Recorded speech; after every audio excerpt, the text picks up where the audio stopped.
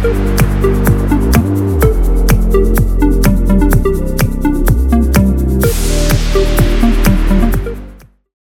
this week's In-Ear Insights, we're talking data visualization, sort of the basics of what you need to know and how to think about data visualization. So, Katie, when you think about data visualization, particularly how to make choices about how you're visualizing data, how do you think about it?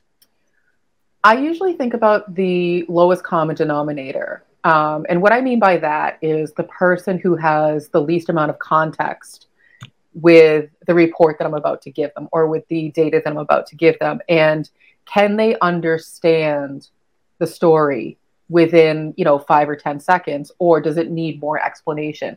And so when I'm starting to put together any kind of a visualization, that's the thing that I have, running through my head of like, is this understandable? If I put together a pie chart, is someone going to understand the data point that I'm trying to convey, or would it be more understandable as a bar chart? And obviously there's different applications for those different visuals. But really the goal is to make sure that you can communicate the point very quickly with the visualization. And so that's how I approach it. I always think, can I understand this? Or can someone who isn't me understand this within 10 seconds? If not, I keep going back and keep going back. Gotcha. I really so Dr. Andrew Abella came up with this almost like a flow chart a number of years ago. I think like 2009 was when he made this chart. And it's a really, really handy flow chart. Let's go ahead and bring it up here. Essentially, you start in the middle and you ask, what would you like to show? And there's 4 types of visualizations, right? There's comparison, where you're comparing stuff, like one thing to another thing. There's distribution, which is looking at sort of the statistical layout of your data. There's composition, which is fancy for saying what's in the box, right? And then there's relationship. How do variables relate to each other, which is different than comparison. And based on that, you then kind of work through and say, am I looking at things over time? Or am I looking at among things? Am I looking at a single variable, multiple variables? Am I looking at static or dynamic compositions, and so on and so forth? And I think this is this is one of the charts that I rely on when I'm trying to figure out, like, what is it that I'm trying to do with this series of data? Looking at, for example, like SEO data for inbound links. Let's use that as an example. What am I trying to show? Well, most of the time, for example, I'm trying to look at a distribution like of incoming links. What are the ones that have a lot of page rank? What are the ones that have less page rank? What does that distribution look like? To your point, when you're looking at a pie chart, it's a composition. So answering like, what's in the box? Like how many, what percentage of our site visitors are into sports versus movies, and so on and so forth. So I think having a set of guidelines like this, like a flow chart, is probably one of the things that is most helpful to people. And annoyingly, it's one of the things that people just don't teach you in school. They don't. I mean, having been in, different jobs, and seen a lot of reporting, I think that pie charts are overused and probably overused incorrectly. And a lot of times, so you have here the question in the middle, what would you like to show? The thing that doesn't happen before that is, what's the point? What's the purpose? What's the question you're trying to answer? And so, apologies, but not, you can't get away from doing that kind of planning. You still have to know what's the question you're trying to answer. And so, Chris, you brought up, SEO backlinks. And so it's great that you want to show a distribution, but what's the question you're trying to answer when you're saying, I want to show SEO backlinks? Is it that we've lost traffic? Is it that we are gaining backlinks? Is it, something else entirely? And so starting there, then you can get into, well, what do I want it to look like? I think that one of the challenges with data visualization is cramming too much onto one screen, and then, to your point, using the wrong type of visualization, so you're not really getting the story across. And that is the most important word of all of this, which is story. When you're setting out that purpose, one of the things that will make data visualization and reporting much easier is having written down user stories to say this report's purpose is to communicate inbound link distribution to a marketing manager so that they can choose which sites they want to pitch for inbound links, right? Suddenly that clears up a lot of stuff, because no longer, once you understand that, then you go, I know it's a distribution thing. And so now I need to plot a distribution. I've got a lot of data points. So I'm going to choose a histogram, and I'm going to slice off that top 10%, and that's those are the sites that I want to go after to pitch for inbound links. But without that user story, you're right. You can get lost here. Like, okay, well, do I want a relationship? Do I want to compare, domain authority with traffic and stuff like that? And that's not the question. The question is, what should I be pitching? Do you feel like, so we know that the whole purpose of, the chart sometimes gets lost. Do you feel like people get too wrapped up in the making the visuals like aesthetically pleasing versus actually conveying the story? So we've worked with other consulting agencies, and, the first thing that we remark at is, wow, that's a really nice emboss, thing and a drop shadow and, all of those things, but it still doesn't tell me anything. Like, I guess, so you've actually taught about, data visualization. You've taught sessions at events about it. Why do you think people get so wrapped up in the actual aesthetics of it versus the purpose, the point, the data itself? Well, do you want the honest answer or the politically correct answer? I'm always after the honest answer, but make it PG because this is a family show. I like to meet the family that watches this for entertainment. The honest answer is, the more time you spend on aesthetics means the less time you are capable of thinking about what the data is communicating, right? It means you don't know what you're doing. If you're spending all your time making it look amazing, I would say there's a sweet spot, right? There's, wow, you do that on a napkin. There is, wow, you spent $100,000 on a designer, right? And then there's a wide range in the middle. And the reality is, you should spend 80% of your time, maybe 90% of your time, figuring out, does this communicate what I want it to communicate? And then spend 10%, make it look like not horrible. But even still, if you draw a half-assed chart on a whiteboard, but it communicates the point that you want to make and gets a decision made, the chart did its job, right? That's the data visualization did its job. And the more time you obsess on the look, the less time you're spending on the substance. Is it answering the question? I remember we were working with this one client, and they had another agency come in and that made this dashboard. They tried to make it look like the interior dashboard of an automobile with like wood paneling and stuff like that, and speedometers and graphs. And here's a pro tip, and this comes from our friend and colleague Avinash Kaushik. If you see a speedometer dial on a dashboard, you immediately know the dashboard was made by an idiot, because that is never, ever a useful measure of progress. If you're going to measure progress, use a bar chart. So if you see speedometers and dials, you know that the dashboard was made by somebody who doesn't know what they're doing when it comes to data visualization. So that would be my answers. After minimally, inoffensive graphics, I would rather someone spend all their time figuring out, how does this communicate the point I need to make, and how does this communicate the decisions I need to make, not does this look awesome? But it's so fun to look at. It's a speedometer. It's interactive.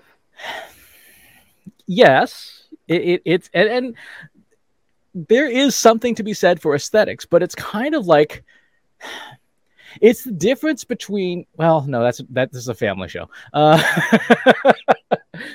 It's the difference between like a Toyota Prius, right? A decent car gets the job done, versus like a Lamborghini, right? You spend all your money on the appearance, and for the purposes of getting to the grocery store, a Prius is not worse than a Lamborghini. Like, you can't go 144 miles an hour to the grocery store. You shouldn't, probably, unless you live out in the desert and the grocery store is 100 miles away and it's flat roads and nothing around and no police. Functionally, The Prius will get you to the store in the same amount of time, will cost you less money in gas, and fulfills the objective of getting the thing done. A chart that is a simple bar chart with minimal adornment, has a clear legend, shows where the data source came from, has clear labeling, and is just black and white, is perfectly fine. As opposed to one that, like you said, is embossed and has all these things and 14 fonts and stuff. Spend your time on the analysis. Spend your time on what does the three whats. What happened? So what? Now what? It's interesting because I'm thinking back to all of the quote unquote slick presentations that I've seen in over the course of my career. And, how many times like bosses have given me back reports and say, you need to make this look even nicer. This is going to the board. And I think you just sort of like cracked the case on why that is. It's because, the data is useless, or the data doesn't tell the story that it was supposed to tell. So let's distract everyone with the pretty, pretty colors. Do you remember, I'm sure you saw my face, do you remember what one of our former colleagues said about one of our analyses? I was going to say that, but I was also afraid to poke the bear. And the quote is, it doesn't look expensive enough. And, thinking back on that situation, like we knew right there and then that the person who had said that clearly didn't understand the data itself, and therefore wanted to hide behind all the bells and whistles and say, look how pretty and attractive and eye-catching this thing is, versus let me explain the utility of this report and how it's valuable to you, the client. And so that's exactly the trap that people get into is, okay, if I don't know what the thing does, let me just like smile and, put on a nice outfit so that I can distract people from the fact that I have no idea what I'm doing. Exactly. Now, to play devil's advocate for our friends who are really good designers and stuff like that, there is absolutely value in making something look clean and clear and easy to understand, but it is not about adding adornments. A lot of the times with data visualization, it's about taking things away. It's kind of like the old quote about Michelangelo, how do you make the statue? I chipped away everything that wasn't, David in this block of marble. The same thing is true for data visualization. Can you take more away? Because one of the things that and again, this is another wonderful truism from our friend Avinash. The higher up in an organization you go, the less data you show and the more explanation and analysis and recommendation you make. You don't need 44 widgets on a dashboard. Right? If you have 44 KPIs, you have no KPIs. You have no understanding of what a KPI is. You have 1, 2, at most 3 KPIs. What are the 1 to 3 numbers that you're going to get fired for? That's what goes on any data visualization. And then you spend all your time saying, here's what we know about this. Here's why these things happen. And then here's what we're doing to either make the problem go away or make the results even better. It's interesting because it sounds like the less is more mentality. It transcends industries. It transcends a lot of things. And so there's the famous Coco Chanel quote of, before you leave the house, look in the mirror and take off one piece of jewelry. And the whole point of that is because we have a tendency at the last minute to like, okay, did I do enough? Do I need this thing? Do I need this thing? And the point of the quote is, you've probably overdone it. So start editing yourself, start taking off like the extra bracelet that you put on, take out the extra chart that you threw in, because does it add any value to the story? And this is why having peer reviews is also a really good idea for all of your reports and visualizations. And so, Chris and I, when we're putting things together, whether it be for clients or for, events, those kinds of things, we always give the other person, hey, I put this together. What do you think? Without really giving too much context, because the point is like Chris gives something to me to see if I can figure out what the story is, and vice versa. I'll give something to him and he'll say it's good, but it's missing XYZ thing, because you yourself, you're going to be too, focused with blinders on to really see the way that other people are going to see it. And so having that trusted peer that you can you know, get feedback from is really going to help strengthen your ability to tell that story with visualization. Because I remember from last time, oh, okay, I remember when Chris told me if I do this, then it clusters up, it confuses the story, so therefore let me try it without it and see if it's stronger this time around. One of the things I really like about that Coco Chanel quote that is implicit, that is not spelled out, is that it is reliant on confidence. Right? That you have confidence in yourself. If you are putting together a report or a data visualization or an analysis and you feel like you need to add more stuff, what it reflects is that you don't have confidence in what you've put together, which means that you shouldn't ship that report, right? I mean, obviously, if you have a deadline to meet, you have a deadline to meet. But it means that you don't understand the underlying data enough to know, okay, I can just put up this one graph and any question somebody asks me about that, I can answer those questions. I don't need to put it in the report. Somebody says, well, why did this go up here at this time period? Oh, that was this. Why is it down year over year? That was because of a pandemic. If you know your data, if you understand your data deeply, then you can put a minimal amount of visualization in and still answer any question that's thrown at you. But that confidence comes from knowing your data. I think that that's a really good point because, back to, adding more charts, more graphs, more embossing, more, little animations, it really is just a distraction because is it pushing the story forward if I have a drop shadow on my bar chart or not? No, it's not. Yeah, it looks cool, but it might not be answering a question. And again, this is not a knock at people who are really good at designing, but most analysts are not also designers. That's a blanket statement. It's not true of everyone, but most of us, we can do one or the other. And we need to sort of focus on, do we need the data to be correct or do we want it to look really slick and pretty? Or can we get all the data correct and then partner with someone who can then make it look a little bit nicer? So, we have, our trusted creative director that we work with, and he will look at something and go, okay, I know how to better represent that. But the data itself stays intact. The integrity of the report hasn't changed. He then is the person who then goes through with that creative eye to say, let me just rearrange this a little bit and give you a template moving forward to make it look a little bit better. Exactly. Yeah. Having things like style guides and stuff and templates is definitely a way to ensure consistency, but also, having a professional designer like our friend Pete Bueller look at something and say, here's what I think you're trying to communicate. Right. And then you work with that person to say, okay, well, that's actually not what I was trying to communicate. So it's clearly that, you again, didn't understand the data or the question being asked. As a refresher, Katie, what goes into a user story? So a user story is a simple sentence with 3 parts. So as a persona, that's the person who needs the question answered.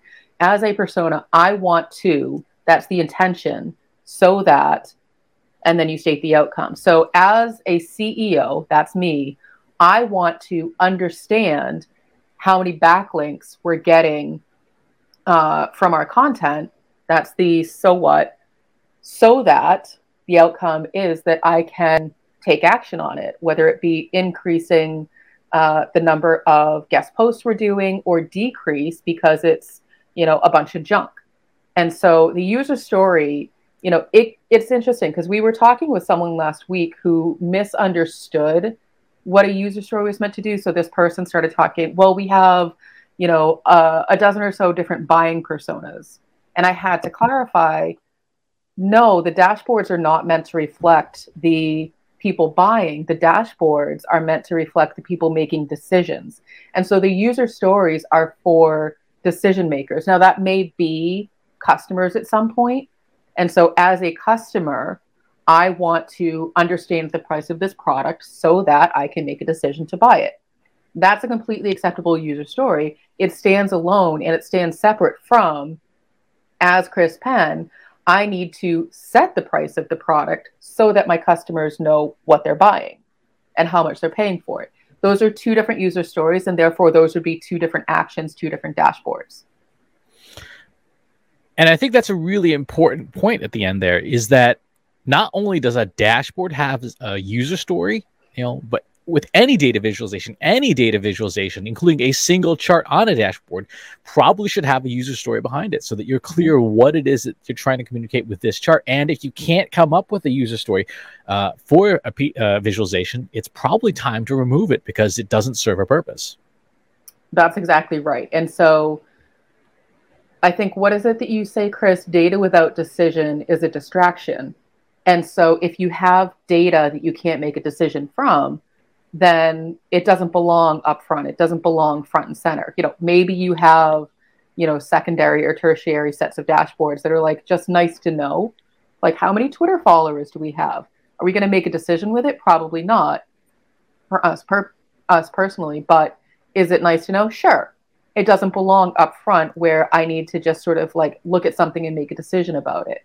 And so that also sort of helps you structure and organize your visualizations in terms of priority. What's the most important?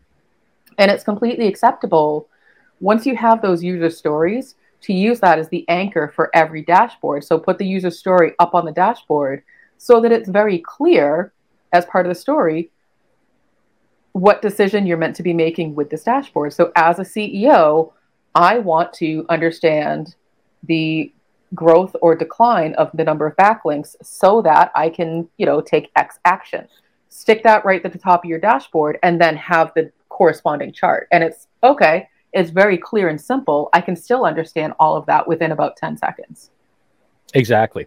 The other thing I would say is that with dashboards, with presentations, reporting, any kind of data visualization, it is perfectly okay for there to be words on it, including possibly like entire paragraphs, because again, the goal is not to just dump everything that you know. The goal is to help somebody make a decision. So rather than saying, well, I have this chart of, say, inbound links, but, it doesn't tell the story I want to tell, so I'm going to add 4 more charts that maybe will suggest it. Like, no, if the one chart tells the relevant data and you need to spend some time explaining it, and maybe you're not presenting in person, it is okay to have a couple of sentences next to the chart saying, here's what this is, here's why it's happened, here's what we're doing about it.